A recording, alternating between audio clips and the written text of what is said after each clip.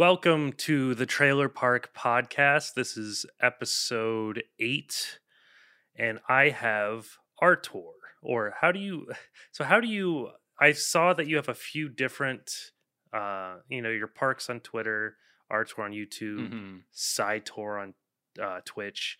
Um, Yes. so I guess could you introduce yourself and then kind of explain where the name, like the naming scheme, comes from? Yeah, for sure. Well, of course, my name is Parks. That's my real name. I like to think all three of them are weird. Not many people know someone who's named Parks, but yeah. I run a YouTube channel called Artor. I make sort of, I guess you'd call them video essays or video docs on a variety of movies, games, and TV shows, spanning from like Star Wars to The Last of Us to Cyberpunk to classic movies like Indiana Jones. I started on YouTube as a channel called Cytor, and that was like a more of like a gameplay channel, strictly like a video game playthrough, walkthrough, let's play channel. But started Artor a few years ago. So on Twitch, I'm still known as Cytor. When I wanted to make a new channel, I changed the name slightly to Artor. And frankly, you can call me any three of those. Most people call me Artor, and people who know me well call me Parks. So, Okay. whatever's comfortable. Yeah. Yeah.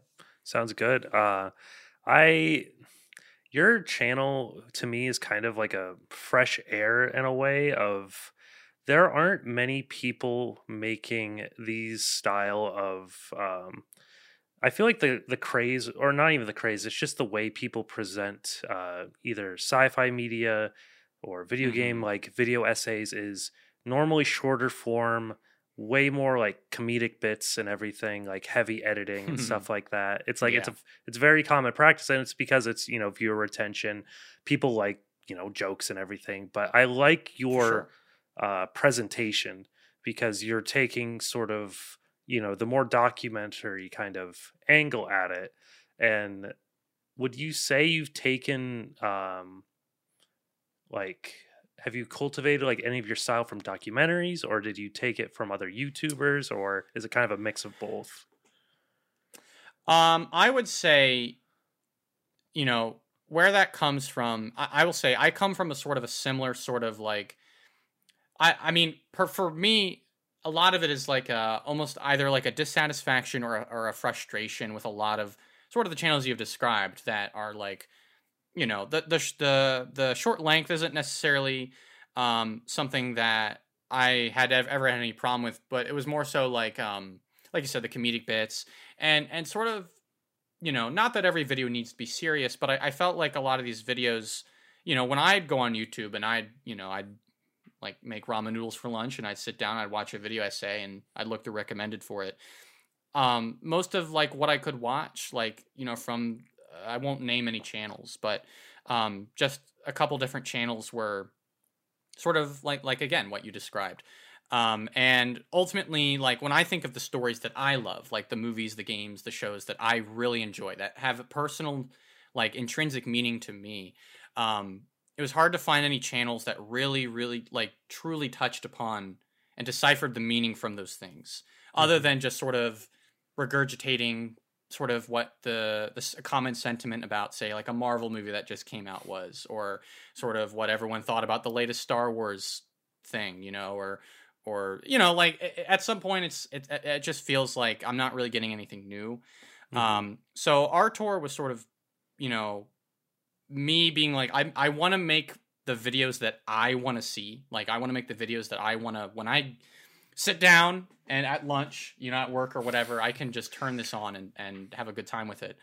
And I'd say like the channels that probably inspired me the most, and to touch on the documentary comment, that is not something that inspired me in the beginning or something that I drew my style from in the beginning. But as time has gone on, like people have sort of, I've gotten comments, like especially on my Clone Wars videos, people were like, "Oh man, like this is such a great doc, like on the show," and I'm like, "Documentary? What do you mean?" And I didn't even think about like, like I guess there are sort of similarities there. And so as time has gone on, I've sort of watched like more documentaries to pick up sort of stylistic aspects. But if there is anything that I've drawn from, it's sort of more the long form critique channels like um I'd say like if you've ever seen the channel like Stories of Old, another great channel is Joseph Anderson, I was gonna who say, does like yep, yeah, he's probably. I think I found him. I think I found you off of like a recommended video of his.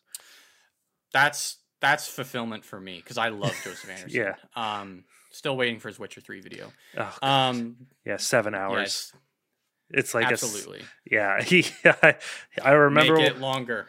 he posted like a because I think he's in like the final editing process, and he was like, guess how long it Yeah. is. He didn't even put the correct answer on the poll because it was like, actually I think it was like almost 10 hours or something Yeah, stupid. it was pretty long. Yeah.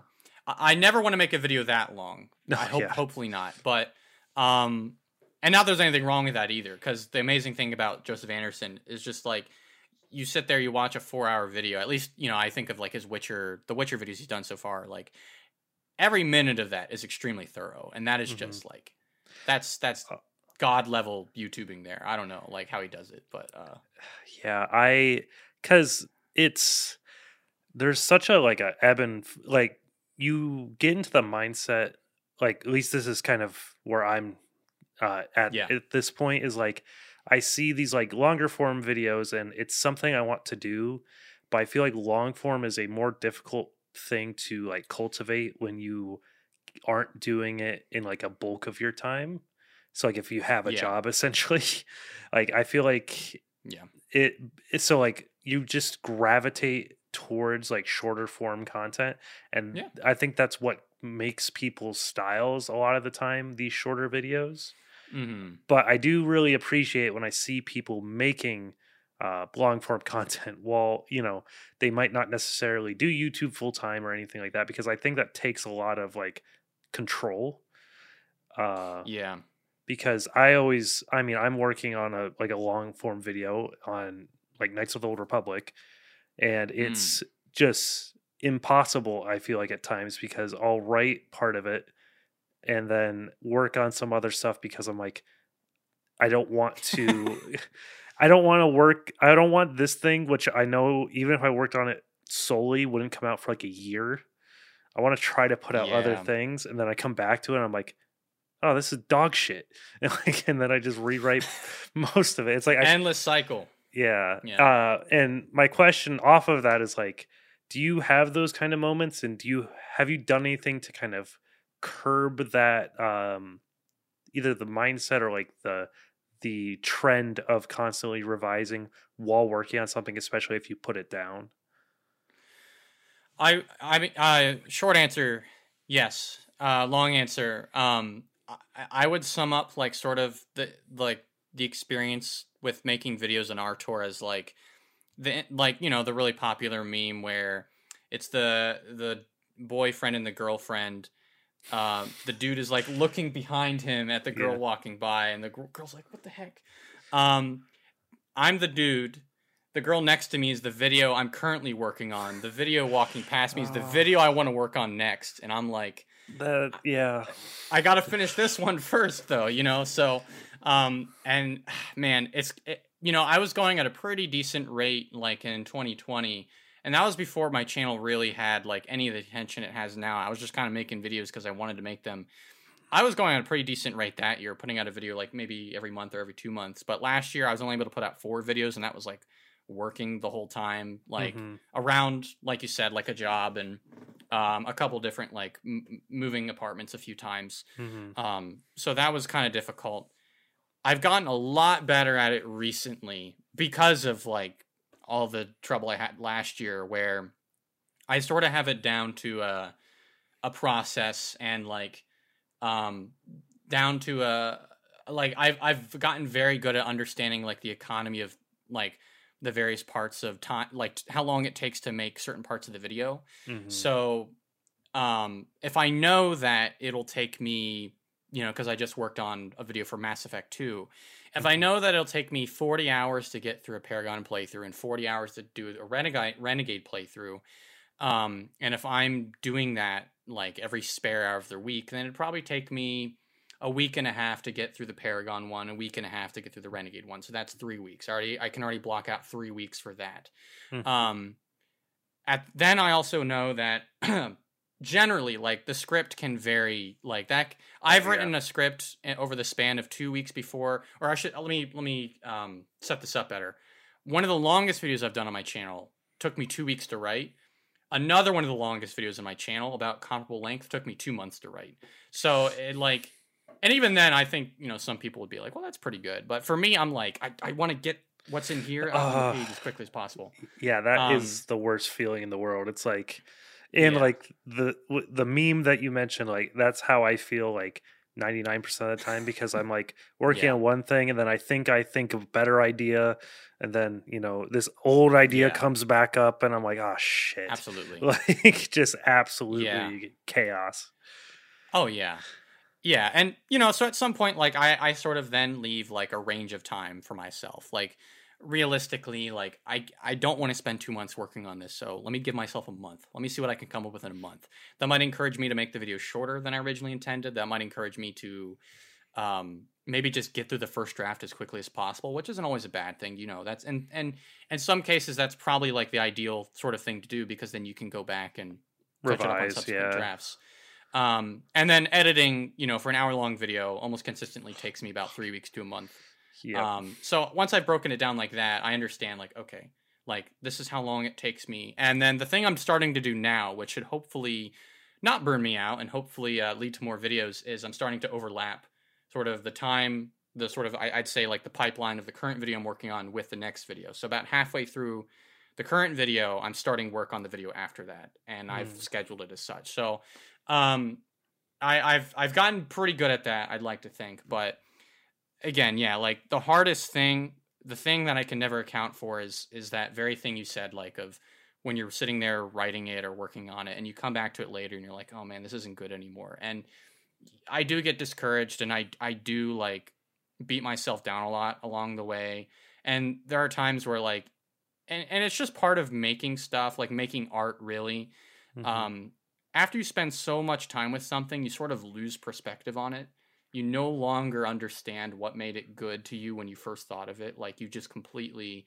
So at that point, it's really just a matter of trusting yourself and a matter of just having faith that in the thing you originally intended. And I'd say like 9 times out of 10 for me, that's paid off. Because when I put it out, it is that thing to others what it was to me when I first thought of it. But you know, it's you know, maybe I make it look easy, or even then, like I said, like, I struggle with it all the time. And there have been definitely multiple videos in just the last few years where I started it, I got pretty far through it, and then I was like, no, I can't. I'm not ready for this, or I'm not. None of things coming out right, or whatever I wanted to, like, express is not coming through. So, yeah, it's a battle, in short.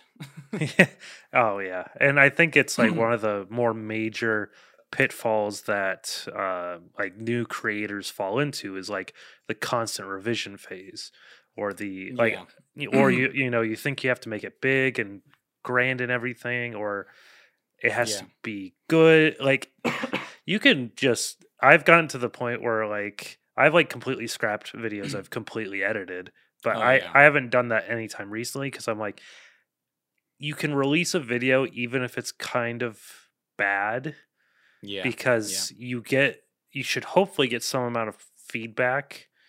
If you like, the problem is also early on, getting people to watch your videos is hard. So it's like this, it's like, I mean, probably I have like, I don't have a whole lot of videos out, and I haven't, like, and my topics jump around a lot. And my most popular video is just like this random video. I saw something on like TikTok and it made me want to talk about it. I talked about it, and then it's like has like triple the views of everything else I have. And it's like 5 minutes. And it's just like, and it's completely off topic from anything else. Yeah, it's like, wow, I got on camera and complained about something I don't usually talk about, and it did better than anything else. It's so, and YouTube. Yeah, YouTube. And just trying to figure out I despise the aspect of YouTube where you have to stay in a lane almost to grow.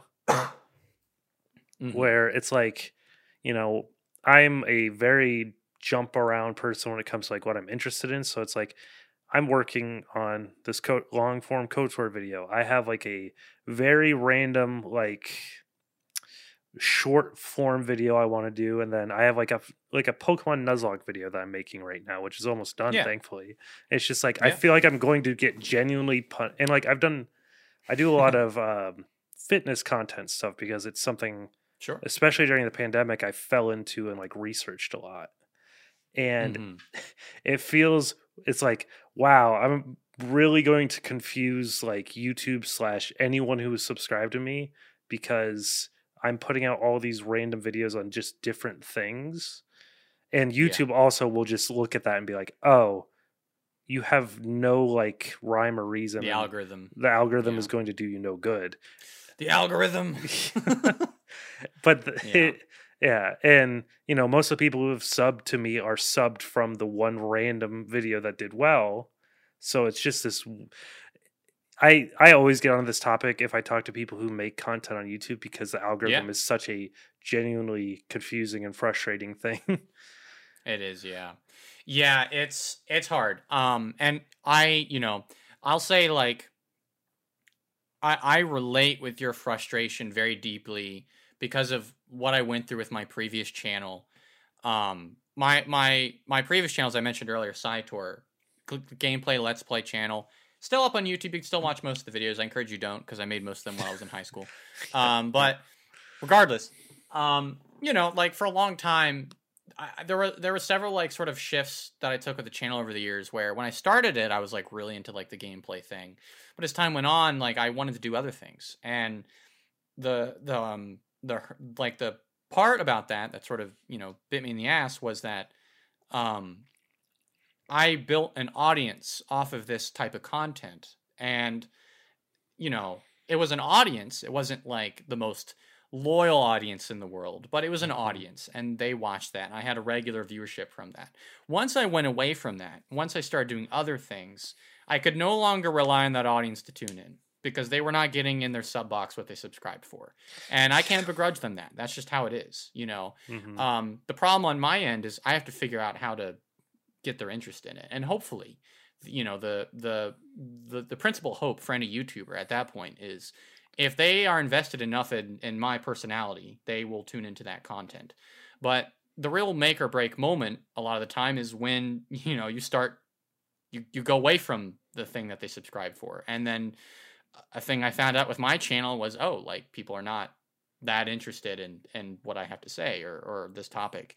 And so that like over time, eventually I went back to Let's Play stuff, but I didn't get any of the same views anymore. And it's an interesting thing, like the psychology of trying to maintain an audience on a platform like YouTube that you start to realize over time. And I almost just completely quit YouTube at one point because it was like, like I don't know what to do anymore. Like I put something out, nobody watches it. And what it really took for me eventually was, to realize that I can't, it's such a cliche thing, but I can't do this for the views. If I want to make something, I have to make something that just the very process of making it will be enough, like, so I spent a whole year on Artor before I even had like 200 subscribers, just slowly making videos that I really wanted to see. And, I already talked about all this, but, yeah. And that was like, and so when I did get an audience, it was like,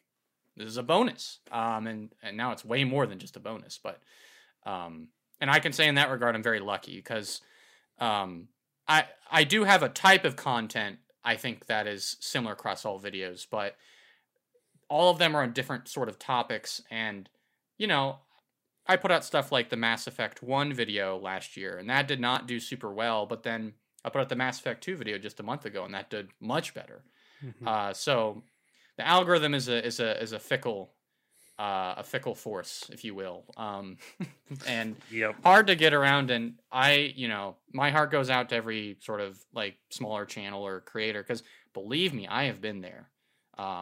So it's tough, and the best thing I can say is just like, just keep making stuff, have faith in yourself, and a bunch of other platitudes that don't make you go, but wait, how do I get views though? It's like, I don't know, like sell me the course, half hard work. Yeah, it's like sell me the Exactly. course, sell me where do I buy the followers? No. I think that same sort of realization I'd say I had like towards the beginning of this year of like it just because I felt like because I kind of stopped making stuff. I like got back into streaming again, but it's like finding a balance between doing like different forms of content, because like people try to make streaming sound like just this super easy thing, and it's like the process of it is like consistent. Like YouTube is about consistency, but Twitch is about like insane consistency because of how bad the like the SEO stuff and everything behind Twitch is. Which is just like I'm almost, it's like, you kind of have to play the ball of like, I like streaming, but it might be better to focus on YouTube for now, and then streaming can be a more lucrative thing in the future. It's like it's just like I like streaming, but also when I'm 50% of streams or 2 people or something, it's like I'd rather put creative more. It's like you can be creative with a Twitch stream, but being creative with a Twitch stream at 2 viewers doesn't mean shit. Yes. Where being creative with a YouTube video could mean the world if you do it well enough and the algorithm like clicks. For sure. Absolutely. Yeah. And, I'll say like, whereas with YouTube, like for me, like, I could not have an audience. Easy for me to say, of course. I could not have an audience and be happy with what I was making still. But genuinely, because, I was for a long time. With Twitch, the very hard thing about that, is like when I'm there, like, the only difference in my mind between when I'm just playing a game normally, say I'm talking to my friends on Discord or whatever, and when I'm streaming is when I'm streaming, I'm doing it for an audience. And if there's no audience there, or at least I can't share what I'm doing with an audience, it becomes a very like empty experience. And it's very defeating because I don't know, like Twitch is a nut I've not been able to crack for myself yet. In terms of like how to get people's attention, and I have thought about different things before, like, oh, what if I have like a cool layout, or what if I have some sort of like soundboard, but there's only so much you can do on Twitch. That actually pulls people in. I think there's a little bit of a, because Twitch is such a, you have to make a bit more of like a performance out of just video gaming, because if you're just sitting, unless you're like godlike at whatever game you're doing or you're speed running, it's like I think the best I ever did on Twitch was when I was speed running, like, and I wasn't even like crazy entertaining, but I got decent at the game I was speed running, so people would tune in at times. So it's just like there's like levels to it. It's like if you're pretty good and you're pretty entertaining, like I think that can balance out, or you can be one or the other. But if you're just like just kind of okay, and then like you're not being over the top, it's just not gonna really work unless you have an audience already. But of course, and the catch-22 is just like you can be as entertaining as you want on Twitch, but it's like consistency and all these other factors also play in the role, and like just literally being found, and Twitch doesn't let you be found. Where it's rough. Where YouTube, and this is kind of where I'm just like, I feel like, and I like Twitch streaming. I think it's a really cool thing, but YouTube videos are definitely like, it's just it's the thing I watch most of my day if I'm watching content is on YouTube. I think that's the same for most people who even make videos on YouTube. It's like you're a part, even though it's a massive community, it's like it is a community still. Absolutely. And I think people who make all different kinds of content can appreciate content of all different kinds, and it's because everyone kind of shares this kind of like ambitious sense to create things that'll be on the internet for a long time. Yeah, absolutely. Um, so I did have a question because I did list. So I did listen to the Old Republic podcast a while back when I was doing some Okay. writing for my Shout out to them. KOTOR video. Yeah, Yeah. their podcast is great. Um, Hmm. and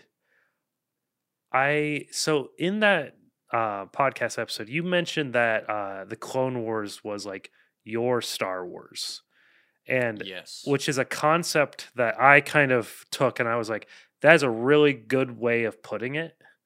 Hmm. And it's something like I'm definitely going to like mention in this video that I ever make because I think it is a perfect explanation of like different tastes in Star Wars Hmm. because people have these varying, some people completely shun anything after like the sale to Disney just because of, Yeah. Disney or the other aspect of like how Star Wars in the current age is kind of changing how the story's told at least a little bit because of poor reception to the movies.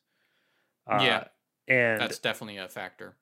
I think it's like as someone who, you grew up on the Clone Wars TV show, what do you think of like the current state of Star Wars and like how they're directing the series?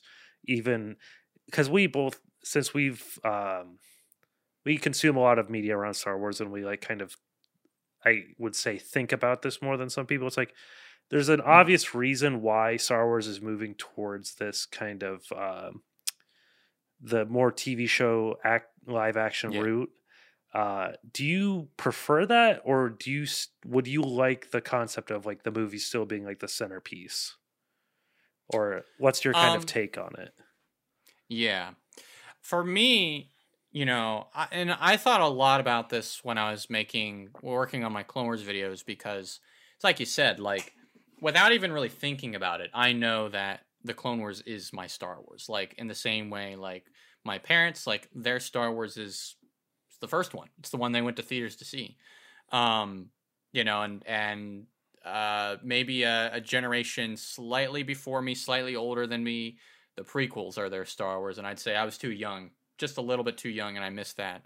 But the Clone Wars was, and it's I have such a natural affinity for like what's going on now and like the Star Wars space because like with the Mandalorian and wasn't my favorite thing in the world, but the Book of Boba Fett, I did enjoy the format of that show, and the Bad Batch, which was great, and Rebels, Mhm. which is a good show. And to me, this feels like such a natural sort of like evolution for Star Wars to go to the TV medium, and I think a lot of it is because Star Wars is sort of born from, and it was inspired by, um, like a lot of sort of the Action Republic serials of like 30s, 40s 50s, I believe. Anyone who's alive during the 50s, correct me. I'm just kidding.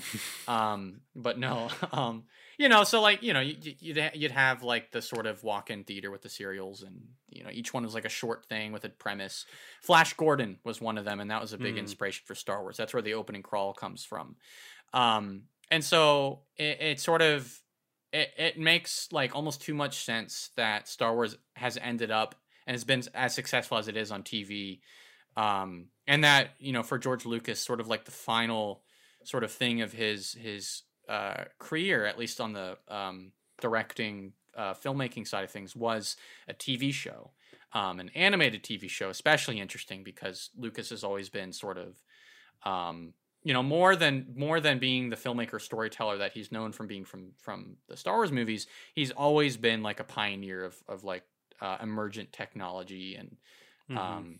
yeah, he's made so many groundbreaking sort of achievements for, like film industry. Mhm. And so for me, like I look at that and I look at Mandalorian, Boba Fett, Bad Batch, Rebels, and I go, yeah, like Clone Wars is the blueprint. Like it's right there. Like Mhm. um, that was sort of a testament to what can work, and you can certainly use that. You certainly use Disney Plus or like the televised sort of medium to be like, here's the sequel trilogy, but told as like a show. And it probably wouldn't be as good because it's like the story has to be good. Yeah. That's not a slight knock on the sequel trilogy. I enjoy all Star Wars. I enjoy those movies more than most people do. But like, Yeah, to me that doesn't hold a candle to yeah, I am in That's the opening up a whole same can of boat. worms. Yeah, yeah. Mentioning the sequel trilogy is just like a bomb went off. Like, Yeah, for sure. But Um, when but you but talk, yeah, I oh, sorry. let me just quickly you're finish good. my No, thought. you're good. And again, like sort of that spirit of George Lucas being an emergent sort of, or a pioneer of emergent sort of film technology. The Mandalorian is such a good example of that because of technology. I don't know if you've heard of the Volume, which is like sort of their most of the show is shot on a sound stage with like an LED like screen setup all around them. Mm-hmm. And yep, I've seen the into videos of that. They go into a game engine. I believe it's like Unreal Engine actually, and they manipulate the landscape around them like on the fly. They can be like, "Can we make that mountain higher?" And someone will have a laptop and they'll make it crazy. higher. And yeah, and it's game changing. Like I believe they also use that technology on the Batman, which just came out, for some of the like rooftop scenes because of COVID happening, and they had to shoot some stuff like remotely or couldn't shoot out in public, so they resorted to that. And Greg Fraser, who's the director of photography on Mandalorian, was also the director of photography on Batman. So he's like, let me bring this over. So right there, you see this technology, this revolutionary technology proliferating around the film industry. And that just, again, like, it just goes to show what they're doing there is like revitalizing sort of the spirit of like what George Lucas brought to Star Wars. So I think that answers the question. Yeah. Oh, for sure. Yeah. And I'm remembering like the video I saw now, because they did like a whole thing about it from the first season of The Mandalorian, I think, or Yep. And that mixing the tech between like industries and everything is something that, when you kind of think about it, makes sense. Like when it comes to like game design, like game engines and everything, it's like, oh yeah. And with how crazy displays and everything are getting now, you can absolutely. It's just insanity. So, and your point about like the Clone Wars kind of being this blueprint is really interesting to me, because I recently, when I rewatched Rebels a few months back, I think I rewatched everything but the first season, because I've seen the first season like 3 times at this point. Sure. And it's all things considered, it's probably, out of all of it, first season's like the most meh, I would say. I would agree, it's the weakest. Yeah. I know Rebels. Some people who would vehemently disagree with me, but I share your opinion. And after watching that, I then went back through and watched the Clone Wars, which I was surprised how much I remembered from like my childhood, because I remembered watching it. I didn't realize how much of it I watched, though. I watched a lot of it, I guess. And you can clearly see like the beats that they took from that show, and you like when it comes to just, I don't even know how to properly explain it, but if you watch when you watch Rebels, like some aspects you can tell have just even been like kind of smoothed out. And that's why I think towards the first season, I feel like had the kind of bumpiness of a production that just switched hands.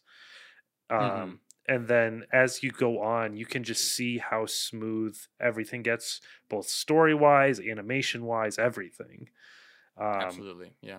And it's a really, it just makes me, whenever I see the opinion, I'll see like the video of George Lucas saying, it was something he said in like 2019 or something, where he's like, Star Wars is kind of it's not my same scope or whatever it may have been, like essentially, and I just think like, and then I just see people in the comments of those things being like, Star Wars has been bad since Disney bought it, just all this like just really bad, like, nuclear bunker kind of opinions. And it's just like, I can't think of like someone seeing the there's just so much good Star Wars content that has come out post that, and there was also good content before that, but also, questionable things before that. So it just seems so, you know, um, gatekeepy, It hasn't really obviously. changed that. Yeah, I'd say it hasn't really. The only difference between that I've always felt between like Lucasfilm now and Lucasfilm pre Disney, at least growing up, um, is that there's just more stuff being made now, Hmm. and maybe you could say it feels slightly more corporate. I'd definitely point to a few instances of that in sort of Disney's tenure, but Yeah. there were moments of that for Lucasfilm as well, and ultimately, like the most important thing is a lot of the people who were at Lucasfilm before the Disney acquisition are still there. Hmm. And in fact, most of the ones that were there are the ones leading the company. Like Doug Chang, who is like basically the art director for the prequel trilogy, is the vice president of Lucasfilm now. Not many people know that, but Hmm. and he is like extremely involved and with the like vision of the sequel trilogy, the all the Star Wars shows, like that's all in his vicinity. And then of course, like the sort of most obvious example being Dave Filoni, who's Yeah. now you know like essentially like George Lucas's like sort of apprentice, is now the executive creative director at Lucasfilm.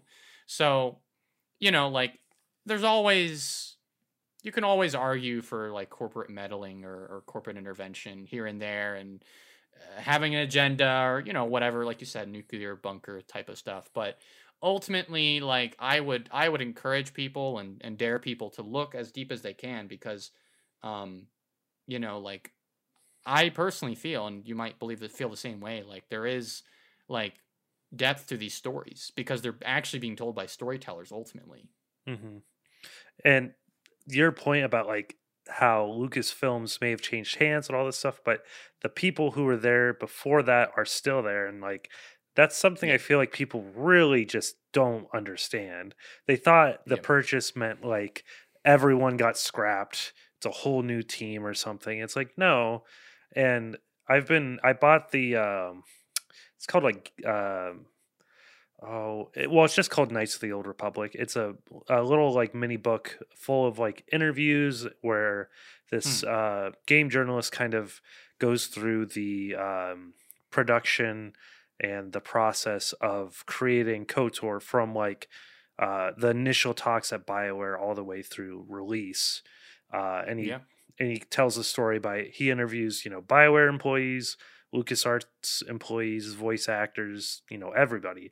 And it's Yeah. really interesting to get like that kind of view into how LucasArts, like back then especially, the way George Lucas nit nitpicked a lot of like very specific things when it came to presentation. And I For sure. mean, there's definitely still, I think there is still some of that because they're trying to keep some amount of continuity and like specific detail. But Yeah. I think lessening that like tyrannic grip, or that might be a little bit too harsh of a way of putting it, but lessening that grip of the overwhelming George Lucas vision, I think allowed a lot of good projects to come out that may never have seen the light of day.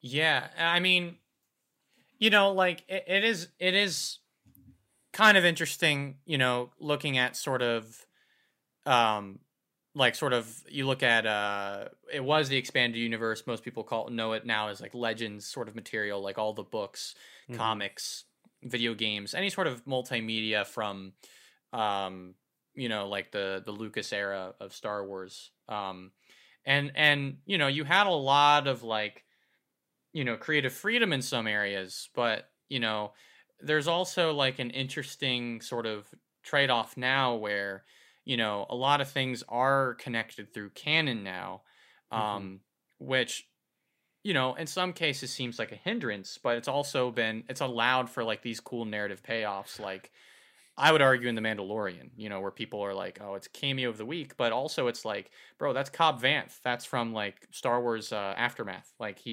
such a cool character. Now he's in live action, which is so cool. And you never would have gotten that like in the previous sort of era because it was never that like organized. Mm-hmm. So it's been a good thing. It's been a good progression, and I'm sure people are aware of those qualities. It's just like, there's some things that people really, are very determined to see, like, give me Darth Vader killing more people in a hallway and stuff like that. And there's nothing wrong with that, but it's like a story has to be told first, and that's like the bottom line. You got to make the hallway have meaning, sort of exactly. thing. Yeah. It reminds me of the. It's like I think it's just like I can't think of the term right now, but I know in one of your videos you talk about like the ticking bomb, or it's like if no one sees the bomb. Yeah. That Alfred Hitchcock sort of bomb theory. It's like if someone sees a bomb under a table, boy, even I'm not. I learned that in college. Yeah. It's such a good thing, though. Basically, it's like the audience knows something is going to happen before the characters do, which creates suspense. Because it's like, it's the classic thing of like, oh my god, like, he's right behind you. That thing. Yeah. But so on I'm gonna just move the topic a little bit to for sure. So how, like, I know you were on the Old Republic podcast, so like and I think you mentioned that you have played KOTOR and you like KOTOR. I guess yes. How I hate being weird about this, but I'm like, how much do you like KOTOR? This is such a weird question because I feel like a dweeb because I also have like my Revan mask up here. I think that's dope. That's awesome. Yeah, and it's like, but it's because when it comes to Star Wars, I would say my Star Wars is definitely like the first two Knights of the Old Republic games. Because I had like I was old enough where, I missed out on the first prequel movie, and then like the next two I was fully on board. But I just remember, like, I don't know if it was at like Walmart or like a random like used game store even, but we just like happened upon like a physical copy of KOTOR for PC. And it was first PC game we ever played. Well, not first, but like the first single player, I think, RPG we played on our computer. And it was definitely like it was right at the age where I think I could actually process like complex narrative, like in any like reasonable capacity. So it was like, and just it was. There's a lot of other kind of perfect happenstance things I think that influence that, but it's definitely just this thing that I have. I go back and I play through the games like once a year at this point. And I tried to form this into a question, and in my notes, I just have general KOTOR question. I'm like, why didn't I write something? I obviously had no way of phrasing this properly, but I will never, I'll never bemoan any amount of KOTOR appreciation. So you're good. Oh, perfect. And I love those games, like KOTOR 2 especially. I think KOTOR 1's the better game, but like, KOTOR 2 is just insane, like where it goes with its storytelling. And I'd say like, not that it probably was not an inspiration for like, I'd say like The Last Jedi, but you can see a lot of similarities between the two stories in a way. So it's a very relevant like story for Star Wars still. But yeah, no, I'm a big fan of those games. I played them, because Mass Effect is also BioWare, and Mass Effect was sort of, as I explained in that Old Republic podcast episode, was like them making KOTOR, but not KOTOR. They moved on from it. And so I got into Mass Effect after KOTOR, but I've probably played more Mass Effect. And maybe that's just because, like, for me, it's like more modern feeling. But even still, like, I love KOTOR. I'd say it's probably one of my favorite games ever. I haven't played it probably nearly as many times as you have, but I'm a bit of just crazy person with the game, honestly. No, uh listen, I've played like The Witcher 3 like probably 5 times, um, almost 100%ing it each time. So it's oh like, gosh, yeah, that's a yeah, that's a commitment. Holy crap. yeah, exactly. No, but I completely Yeah, understand that feeling of just like it's and like with these kinds of games, it's like you just genuinely find new things almost every single time. Like yeah, it's with absolutely. how deep like and the Witcher series, not like maybe earlier on you could kind of compare them, especially because The Witcher uses like a bastardized version of the Yes. engine.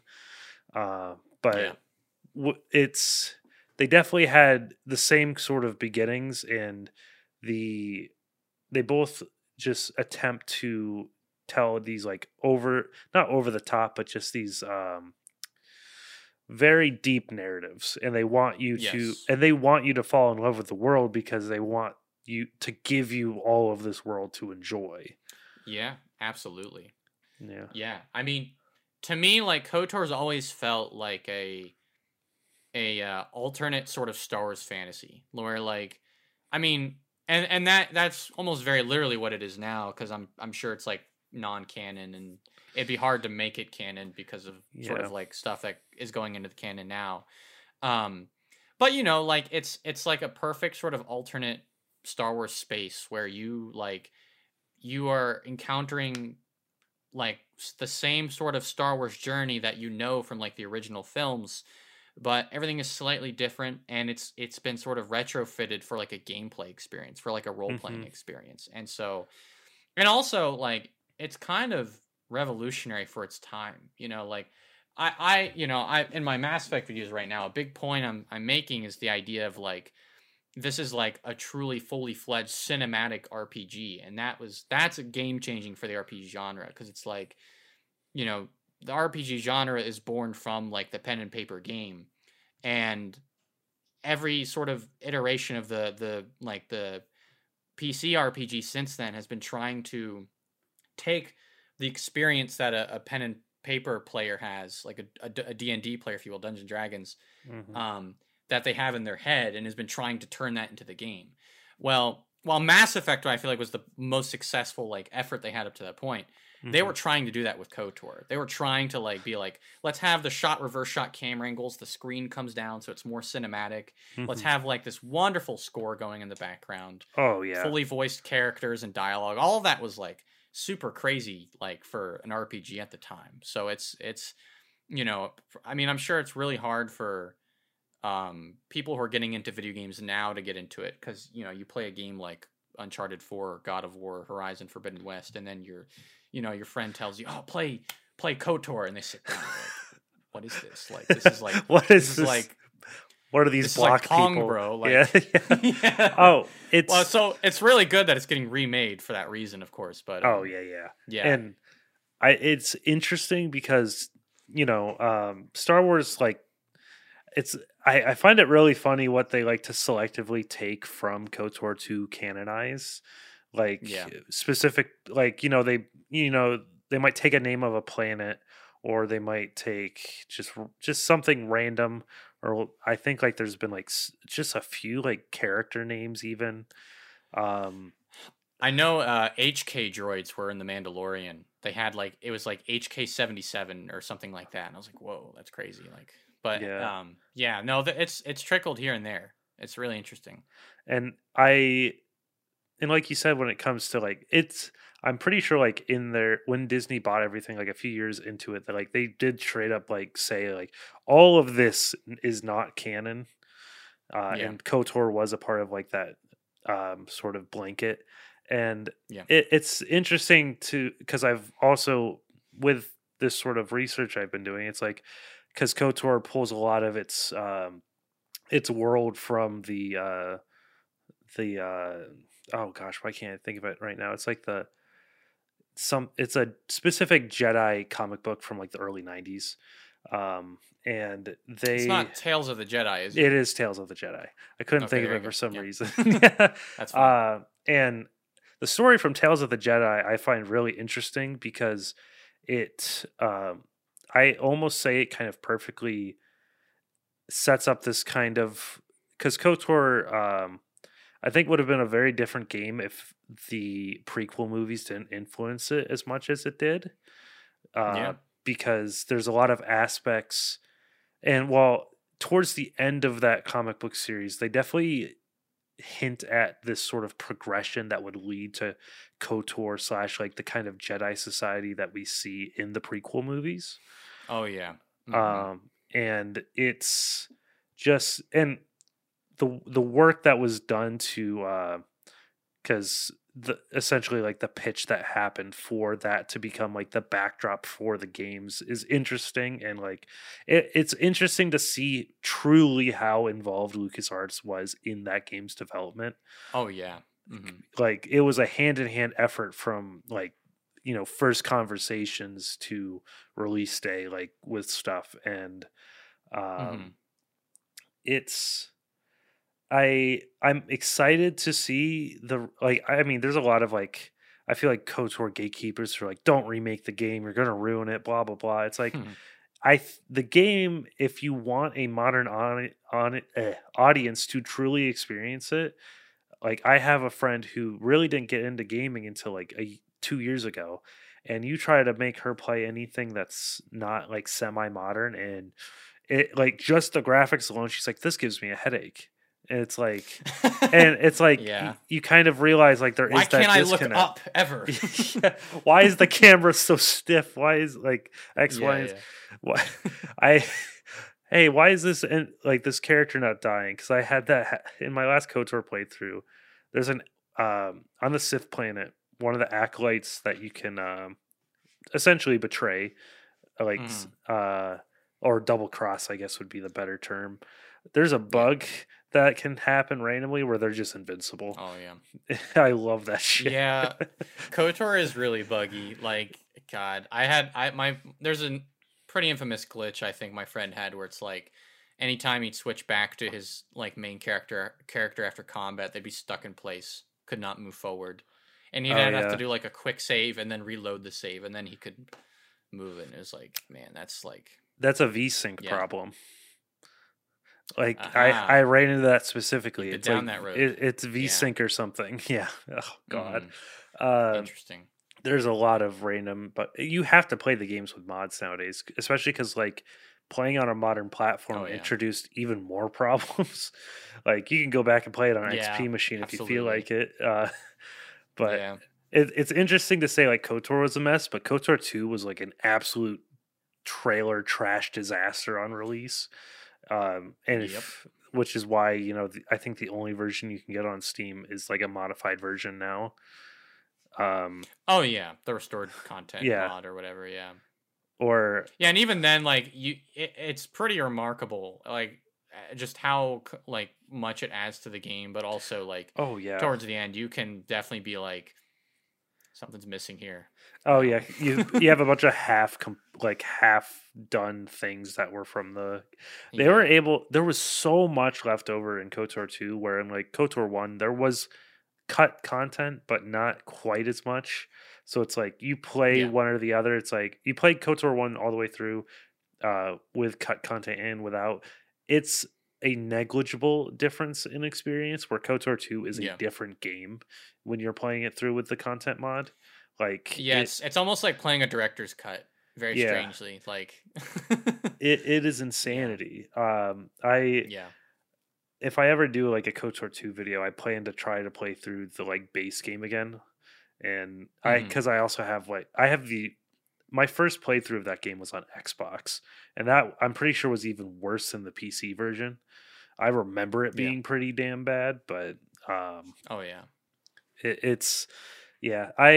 very excited at the concept of a KOTOR remake, because that means a concept of a KOTOR 2 remake, which is like just telling that story in like a proper way. Sounds so, especially if it would mean we would get a true like KOTOR 3 game with, and not the don't get me too excited. I fell into the Old Republic a few months ago, like, and I played a shit ton of it because the MMO. Yeah. I love that game. Yeah, It's I've been playing it since amazing. launch. I played So it much at content. launch. I played it at launch, and Oh I yeah, okay. could not. Hmm. It was so fucking. It felt terrible. Yeah. But so yeah, I fell into it. I'm like, I think I am. I was max level before the new update, which I've heard mixed things about. But like, I was Yeah, it's like, not the greatest. I'm almost done with like the oh god, I'm so bad at remembering anything. Like when it comes to What like planet character were you names. on? I can tell you. Oh jeez. It was it's not the expansion before the new one. It's like the one before that. It's with the two brothers. I Oh, so you're either doing Fallen Empire or Eternal Throne. I think I just started Eternal Throne. Like Okay. Yeah, it I starts in like loved Voss and yeah. I loved Fallen Empire. Like that was Oh yeah. the base game of that is like okay, I think. Hmm. And then you hit the expansions, and the expansions are like a just leg up in every freaking way possible. Um, Hmm. and there's a lot like even with an MMO, they put in just so much voice acting in everything, and Yeah. it is Yeah. truly like the experience is like paramount. But what I don't Absolutely. like is what they have done to specific characters from KOTOR. Like I know Yeah. there's parts with Revan Oof. like further on, I think. Um A little bit. Yeah. yeah, there's a little bit of Revan stuff. I just still can't stand how badly the Exile is just completely like axed out of like the story, and like how they Yeah. you could tell BioWare didn't intend for the Exile to mean as much as I think KOTOR players did. Well, yeah, and a little bit of that, I guess, is in fault part to like sort of KOTOR 2 wasn't technically their game. That was Yeah, Obsidian. Obsidian. Yeah, and And Obsidian it's still part Crafts. of like the KOTOR world. It's just like for them, it's not like it wasn't part of their authorship, and so I assume like their intentions for it are not as sacred as it maybe were to Obsidian. Yeah, that makes complete sense, and it's just something I've like because Drew, what is his last name? Drew Karpyshyn. Karpyshyn. It's Yep. I love the direction and like writing and everything that they did for the first game. I love Mhm. Obsidian. I think just took it to this like level of like making you think more about the universe that Star Wars is and like deconstructing it. And then Yeah, he absolutely. kind of took that concept and then like threw it as hard as he could in the trash. Um, Oh man. like, Yeah.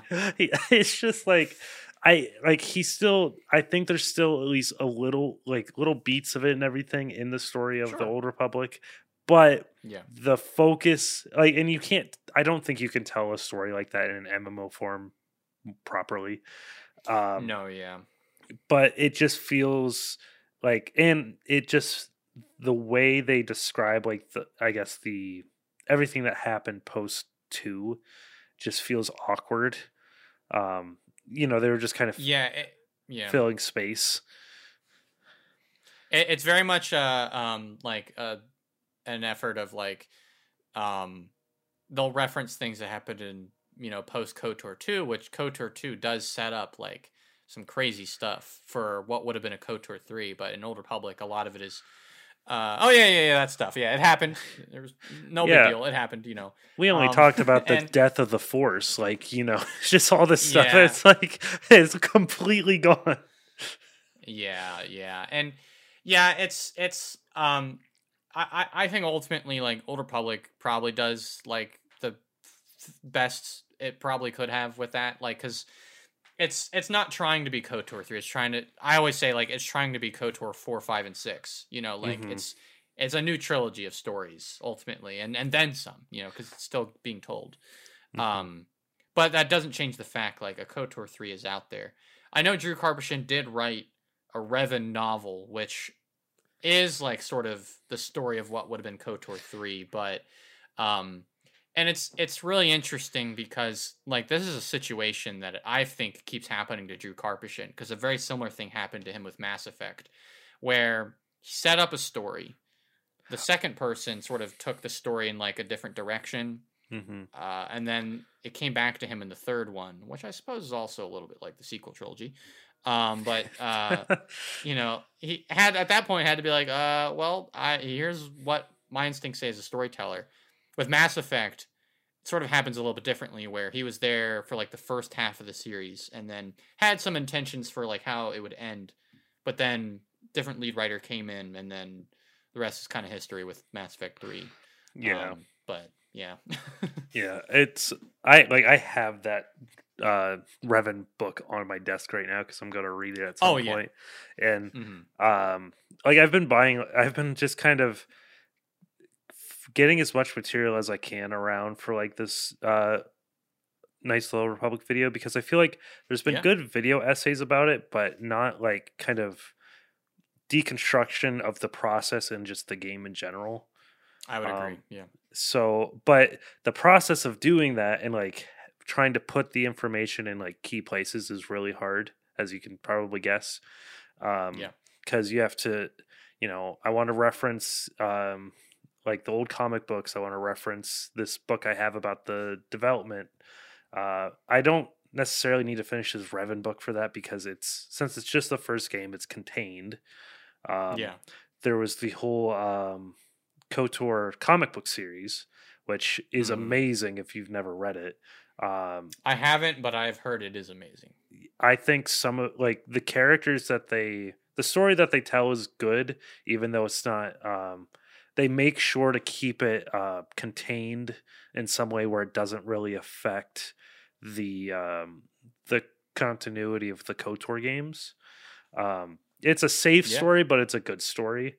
Yeah. And you get to see just so much like pre-fall kind of information, which I really enjoy. It's like you get to Yeah. see the world functioning as it did before the Sith came back, essentially.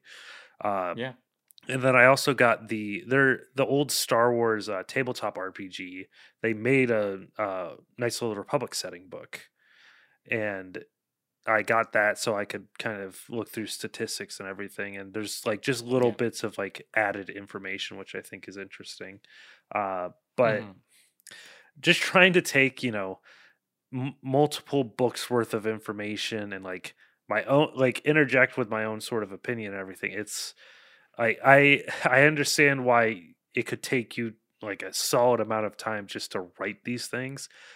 And For sure. I think I'm not my time frames are much worse because I'm not as refined, but also I think um, you seem to have like a bit more of a background in like in college, like storytelling, or sounds like you did something along the lines of like Mm-hmm. with movies and everything. Yeah. So it's been like getting over those hurdles of learning new things is like but once you have a grasp of that new concept, it's much easier to apply, Oh yeah. which Yeah. You then take it and you run with refines. it as much as you can. Yeah, exactly. um which is just like I think is a very you can I think it's a very common thing amongst a lot of YouTubers, where you can tell where they're already comfortable, like in certain aspects, whether it's Mm-hmm. sound, editing, subject matter, pacing, whatever it may be. It's like, oh, Yeah. you can see like these little good things. It's like I think the one thing I have going for me in this kind of sense is like I just do the tech stuff well, but that doesn't work if what I'm talking about isn't interesting. Sure. Sure.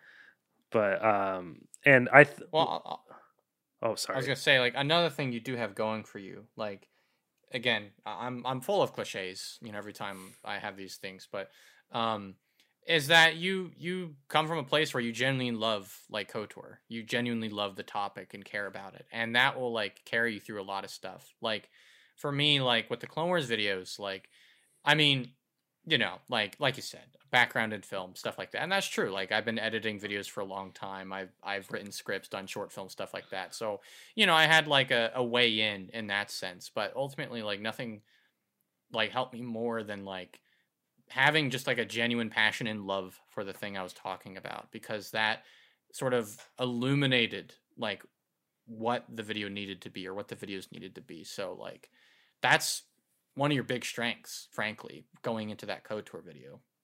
Mm-hmm.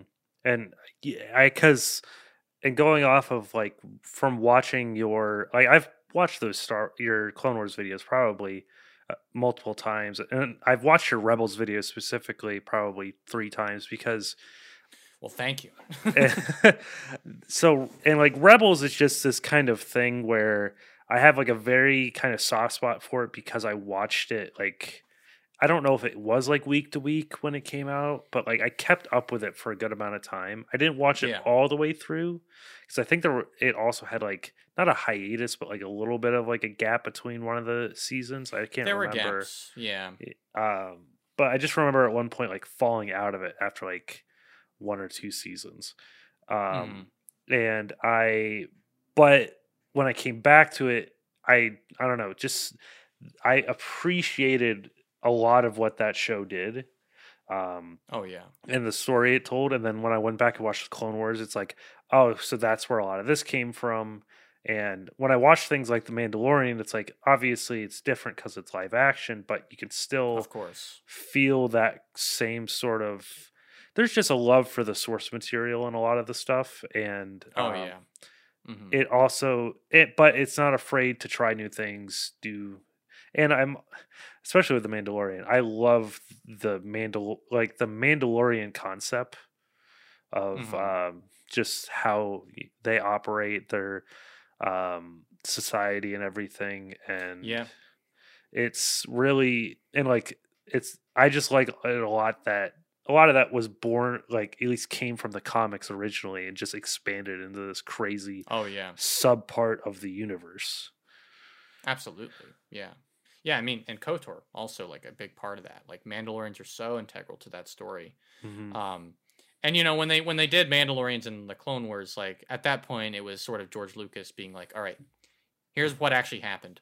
Hmm. But Yeah, a hands lot on of that table. was yeah, yeah. A lot of that was built off of like the work that like all these creators in the comics and like the games had done for years with Mandalorians.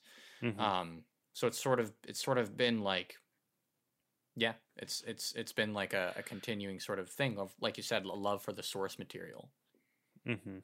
And like that when we talk about kind of these side projects to the movies, I think that's why I enjoy it's like maybe when I was younger I had in my head I was like, the movies are what matter.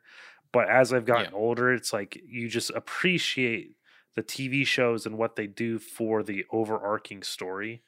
Um Oh yeah. and you just really appreciate the kind of I don't know where that thought was going really, but it's just the you could just get so much more of the world out of those things. And like KOTOR was just Absolutely. like this sort of moment where you just realize like, oh, Star Wars is like, space cowboys, but like it's like cool space cowboys. Like, Absolutely. Yeah. Yeah. And so much more. Yeah. It's great. yeah. But I won't keep you too long. I think we've been talking for a while now. But where can people find you? You can find me first and foremost on YouTube as Artor. I'm sure my name is in the title here somewhere. I won't spell it out. But yeah, of course, I upload all kinds of videos, video essays on video games, movie stuff, obviously Star Wars. So stay tuned for a lot more of that.